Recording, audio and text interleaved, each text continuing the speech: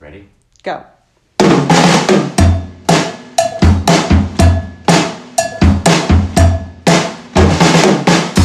Hey everyone, it's Heather Whaley. It's Frank Whaley over here. And today is Tuesday, September 8th. And this is going to be, I don't know what number this is, Frank, I forgot. It's season 3, and it's episode, what do you think it is? I'd say episode 950. Episode 35. Oh, 35. Oh, Yep. I was way over. Yeah. So something kind of crazy happened to me yesterday. But at episode 50, then there's a new season. Yes. And it's going to be a complete overhaul. Yeah, we're going to it's going to be totally different. We're moving to Television City in Burbank. That's right. It's going to be a talk show.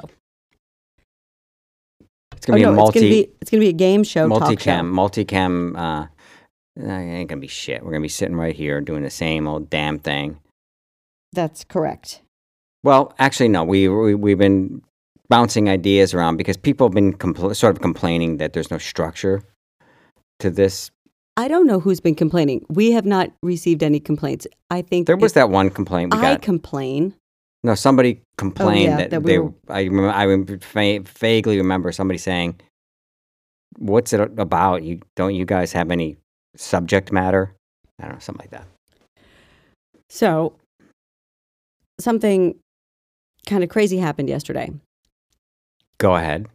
I took the dog for a walk. It was about 6 o'clock at night, and I'm walking up our street, and what should happen to me but a goddamn turkey vulture jumps out of the woods and flies right at me and then veers away at the last minute. Huge. Why you got a copy? I'm not copying. I'm just telling you, this freaking turkey vulture was eating something. Yes. And it was trying to get me away from what it was eating. For those of you who are not privy to previous episodes, I guess it was sometime mid-June, I was running on a somewhat remote road. We don't need to hear the whole story again, Frank, do we? Oh, am I talking too much? No, but they could just go listen to season 2 is entirely about the turkey vulture, pretty much. Long story short, I was running and thinking about things, my life and my failures and all the things that I've lost and loved and lost. And suddenly not suddenly, but I'm shortening the story. This is the shortened version. I was hit by a turkey vulture, knocked to the ground, severely bruising my ribs, the lacerations, cuts, bruises, and couldn't run for weeks. And don't get me started on this goddamn pinched nerve I have in my neck that I can't run. I haven't run in 2.5 weeks. I'm getting fat. So if you go to the episode that was on June 24th called Angry Bird, I think that's the one that you can... Oh, that's a bestseller. You can go back and hear all about Frank's experience with the turkey vulture, which now you've interrupted my turkey vulture experience to again. I'm going to present the challenge to the listeners. If you go back to that June 24th episode and you listen to me tell the story of being hit by the turkey vulture and put it to music, I'll send you a bobblehead. So what I was doing on my walk, you know how I keep this bullet journal and I write down what I want to do every day. And every day there's a couple of things that are on it every day. There's writing. I have to write and I have to do some exercise and I try to meditate at some point. So yesterday I had a very frustrating experience on the phone all freaking day with QuickBooks. My QuickBooks bookkeeping system was not working. Don't think I didn't see that one day when you wrote in your bullet journal, one of your bullets was, get out of this marriage. Well, I didn't accomplish that one. So that gets carried over to the next month. So yesterday I hadn't crossed off anything on my bullet journal because I had been all wrapped up with this stupid stinking QuickBooks. So I went out to take the dog for a walk and I thought, you know what? I could kill 2 birds with one stone, which has nothing to do with that turkey vulture. And I could listen on my headphones to a meditation for walking. So that's what I did. I was walking and listening to a guided meditation. Boop. Crossed 2 things off. Is that the whole story? Yep. Wow. I know. Man, that That I mean, makes it's pretty efficient. I mean, that is like peak efficiency. No, I was saying, wow, that's the whole story. Yeah. Yep. Not wow, what a story. I was like, wow, that's a get story it. you're I telling. get it. I get it. But you know what? I don't do anything. I just sit around the house all the time, and there's not really much to talk about. Well, there's plenty to talk about. I'm getting my hair cut today. We probably should have labeled that story you just told Trivial Family Straight Out of the Whaley House. But why is your turkey vulture experience worthy of multiple episodes? Well, you didn't talk about the actual experience of the turkey vulture. You went on and on about some meditation interrupted me. thing you listened to. So here's what happened. This turkey vulture flew out, startling the dog. Okay, let me just stop you. See, if I was your editor, if this was you were publishing the story and I was your editor, I would have said take out the part about the meditation. It's not fueling your story. It's not pushing your story ahead. Just cut to the chase. I think that speaks to my character. That's part of the character development of this story. But this is a woman who, at 6:00 at night, is like, God damn it! I haven't done anything on my bullet journal. I better go for a walk and meditate at the same time. But is it facilitating your story? No, it's meandering. It's the listener is losing interest. Well, there were other people on the street who heard me scream when this turkey vulture popped out at me, but they didn't see the turkey vulture. They thought I was just a lunatic woman jumping and screaming in the middle of the road. You've just lost the plot to the story. You're all over the place. You're in the middle, you're in the beginning, you're in the end. Nobody's following it.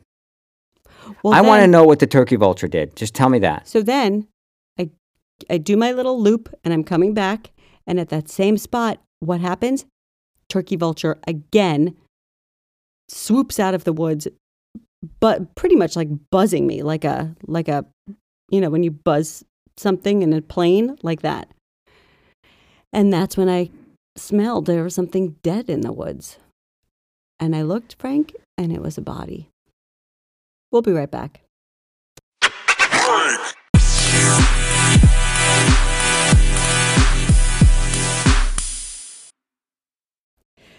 So we've gotten some more responses from listeners via the website. And we should have some listener mail music, like a little theme song that we do. Anyway, we'll figure that out later. But so this message comes from Damien. Hi, Damien. And he says, hey, guys, I really enjoy your podcast. I only discovered it a few weeks ago after I tweeted something about Frank and John Cryer, and Heather responded to it. Awkward. Anyway, one of my all-time favorite movies is Swimming with... Well, see, he says, Swimming with the Sharks. Listen, Damien, if it was your all-time favorite movie, you would know it's called Swimming with Sharks, not Swimming with the Sharks. Anyway, he says, I was wondering if Frank has any stories about... Yeah, because I never get the title of my favorite movie wrong, The Godfathers. I'm always right on that one. So he does have many stories about swimming with sharks. And he just told one last week. If you go to episode 23 of the 3rd season, it's titled, well, how did you say that in Denmark? You say hello? Hey, hedge? Hey. I completely forgot. Hey, yeah. I don't remember any of my Danish. Hey, ja. If you go to that one, he tells a good story about Kevin Spacey. Do you have any more little tidbits? About Kevin Spacey? Yeah, something you didn't tell before. Or about swimming with the sharks. Swimming with the sharks. The movie's actually called Swimming with Sharks, right? Yeah, Swimming with Sharks. Yeah, and but a lot of people say swimming with the sharks because I think that's the actual term. Anyway, I think the story that I told in that previous episode was about how Kevin Spacey was not the first choice for that role. The first choice was a different actor. That actor fell out the last minute. They were scrambling. I recommended Kevin Spacey, who I had just done a stage workshop with, a reading of a play or something like that. And Usual Suspects hadn't come out. People knew about Kevin Spacey, but he certainly wasn't the big movie star that he would become. I got him the job, essentially. I introduced him to the director. The director wasn't familiar with him. Blah, blah, blah. He was hired. Just before we started shooting, about 3 weeks later, Spacey was trying to get me fired and replaced with a bigger name or somebody he liked better. And that was my first indication that Kevin Spacey is a complete asshole. And now the world knows it. But here's another button to that little story. We were in the middle of filming Actually, we were not in the middle of filming. We were day 3 of filming Swimming with Sharks when the Northridge earthquake occurred, and which was, I think, is the biggest earthquake in the history of. It was a big one. I don't know, but its historical standing in terms of earthquakes, but it was pretty damn huge. And I had never been in an earthquake. It was middle of the night. Everybody was freaked out. We ended up in front of the hotel that we were staying in, me and Kevin Spacey and others, and he was just like crying and carrying on, making it all about him. And we finally got back into the hotel, and of course, everything was put on hold because nobody could, travel on the highway or the freeways in California. It was tons and tons and tons of damage and, injuries and so forth, and people on the crew couldn't get to work. And it was a low-budget film. But a day or two passed, and we all got together, the director and the producers and Kevin and I, in the lobby of the hotel, and Kevin was like, I'm going home. I'm not staying here. I can't do this. I can't. I'm too freaked out. And we had to beg him to stay. We'd beg him to stay on. Who would you, if he had gone home, who would you have put in that role? Nobody, because the film would have shut down. We couldn't afford to. There was no going forward without him. Right. It would have taken too much time, and he couldn't have left anyway because the airports were shut down because of the earthquake damage. But he was just making it all about him and being very dramatic and making things worse. And we were all put in a bad situation because of what had happened, and just another indication of his character.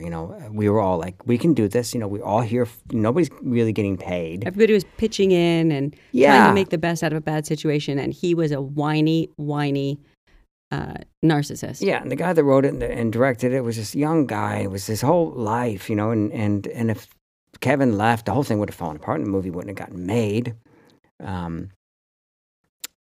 As it turned out, he did stay. He probably always planned to stay. He just wanted to, to have a scene around him. Right. And then he, proceeded to make everybody's lives miserable while we were making that film and acting like a jerk, and then eventually taking the film away from the director and insisting on recutting it and trying to keep me out of the loop on everything. And anyway. Well, he got his comeuppance. Great guy. We have yet another email. Okay. Are you ready for this one? Sure. Dear Frank and Heather Whaley. This is from Frank. His name's Frank also.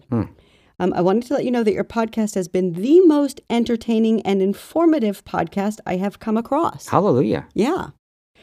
And that's really good. That's really something, because there are lots of like news-oriented podcasts that provide other information, or historical podcasts where you can get historical facts and things like that. But this one, I'm thinking Frank doesn't get out a lot to podcasts. I'm thinking Frank has good taste, and that he says this is the most entertaining and informative podcast he has come across.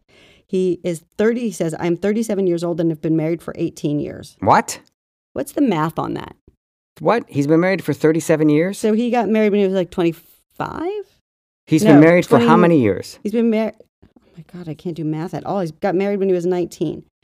He's 37 and he's been married for 18 years. He got married when he was 19? I mean, this is really embarrassing that we can't do that simple math. Yeah, 19. I just used a calculator. Man, I don't know. I don't know. I mean, hey, when you know, you know.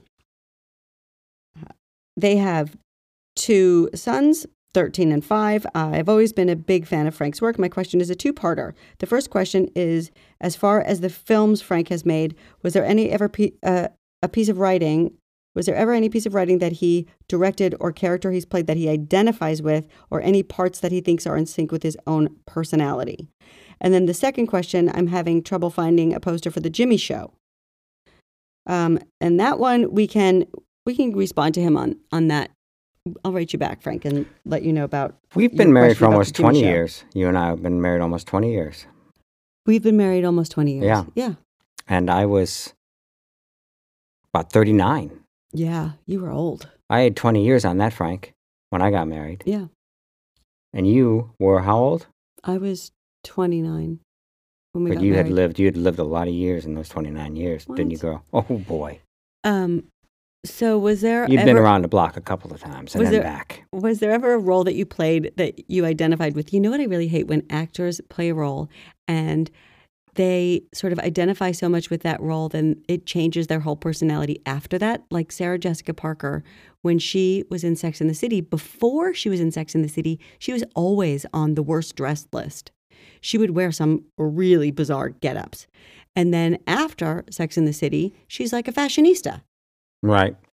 Well, I mean, maybe she just thought it would, be better for her career if she dressed better, but I wouldn't say that any role that I play I identify with that closely. I guess maybe The Jimmy Show might be one of those. The Jimmy Show was actually based on a play that I had done, one I play called Veins and Thumbtacks by a fellow named Jonathan Mark Sherman. And in the early 90s, I was part of a theater company that included, among others, Ethan Hawke and Robert Sean Leonard and Steve Zahn, Callista Flockhart, a lot of great playwrights and directors, a lot of people, writers who went on to do really great things in their careers, a lot of great actors who went on to do really great things as well. And but out of that theater company came this play. Ethan Hawke directed me in this play, and I did connect so much with the main character while doing that play that I thought it would make a great film, and I wrote the film, and I was going to have Ethan Hawke play the role. Ethan Hawke decided against it at the last minute. He plays a supporting role in the film, but so I actually did do the movie, but it was I would say The Jimmy Show. I think The Jimmy Show is a great movie. I wish more people got to see it. He loves it. He goes on to say, that's why he wants a poster of it. He goes on to say in his email, I find that movie to be an extremely mesmerizing and hauntingly beautiful film. Well, a little piece of trivia. I sent the film with a letter before it was finished, the final cut of the film, to Bruce Springsteen. The film is set in New Jersey, and I thought that Bruce's music would be really great in it. And this was in 1998 or so, right? 99? No, it was in 2000. Oh, 2000, yeah, 2000. Yeah, it was like late. It was like 2001. Well, that was when it was released. But at the time of when I sent the film to Springsteen, it was probably, we were still in post-production on the film, it was probably 2002, 2001, because it's before we got married. We got married in 2001. I'm going to argue with you, Heather. We've been married too long. God. It was either the end of 2000 or early 2001. Whatever the case, I sent it to Springsteen, and he, with a really great letter, which you helped me compose, as I recall. I wish I had that letter now. And not expecting much, but I wanted some music from Springsteen's album Darkness on the Edge of Town. And I think I wanted Badlands. I can't remember the other songs. I wanted Candy's Room? Maybe Candy's Room. I wanted 2 or 3 songs. And not the whole song, but just, pieces of the song, because, movie music is really expensive now. Then it was really expensive, but now it's much more expensive now. But then you could at least have a shot at something like this. I got a response back via my music supervisor saying that Bruce would allow me the songs. Yeah. For basically nothing. Just the publishing, right? Well, no, just the fees that it would take, right. To pay the, like, lawyers, and it was like the equivalent to like $20,000. And what it would have meant to me in the film is at the time I went to the producer of the film and said, here's what we can have. And the producer of the film, like many low budget film producers, I don't want to disparage anybody, but he just said no. I mean, he's not putting another penny into the film. The producers actually stopped me from cut me off with film at one point. They wouldn't, we shot that movie on film. They stopped sending me film. They said, nope, you've used too much film already. So I was shooting short ends and so forth. Anyway, I had an opportunity to use Bruce's songs in that film. And that's why Bruce Springsteen is thanked in the credits of that movie. Right. And I to this day, I have very few regrets. I've had a few, but then again, too few to mention. That's from the song My Way. But one of my big regrets is not scrapping that money together, scraping and scrapping that lousy, measly $25,000 together and get those songs in the movie, because they would be there forever. And who knows, might have turned out differently. But anyway, I don't know. I'm not sure if I might have a poster somewhere, but I I'd have to, track it down. But meanwhile, if you want to send me, Frank, is it? This is Frank. Frank, if you want to send me, yeah, he says your in his DVD? email, that was the question I said that we would respond to him. He has it says, I would love to have it signed by both of you. I find both, that's because I'm in that movie too. you're brilliant in that movie. I find that movie to be an extremely mesmerizing and hauntingly beautiful film. I also have my original Career Opportunities VHS. Wow. I got from a video store chain my mother ran when I was a teenager. No kidding. I already have Frank's signature on a photo, but my holy grail would be the poster and the VHS. Just need a price for each item, sincerely. We'll get back to on that, Frank. And I appreciate your support and being a fan and enjoying that film. And send me the DVD, and I'll send it back to you. The VHS. And I'll try to VHS? Whatever you send me, whatever you got. What if he sent you the Career Opportunities VHS, and then you found out for some reason that it was like a rare collector's item and it was worth like $50,000 and you kept it? Yeah, that's unlikely. It's probably worth 99 cents. But I'm happy to sign anything. We will list the address. PO box is on the website, whaleyfamilyhour.com. Yeah. And if you like this show as much as Damien and Frank do, then tell your friends about it and make sure you download episodes, download and subscribe and rate us. That's right. Tell everybody how awesome and informative and entertaining we are. I mean, my God, I listen to the Daily from the New York Times every day, and this podcast is more informative than that. Yeah, we got the critic has spoken. Yeah, so tell your friends, tell your neighbors, tell your family, because like Nina Simone said, I don't like empty houses. Unless they're jerks. In that case, then don't. I don't mind if jerks are listening. Let them. Maybe they'll stop being jerks if they listen to the wonderful musings of Frank and Heather. Oh, yeah, maybe. We could turn them around. It's unlikely.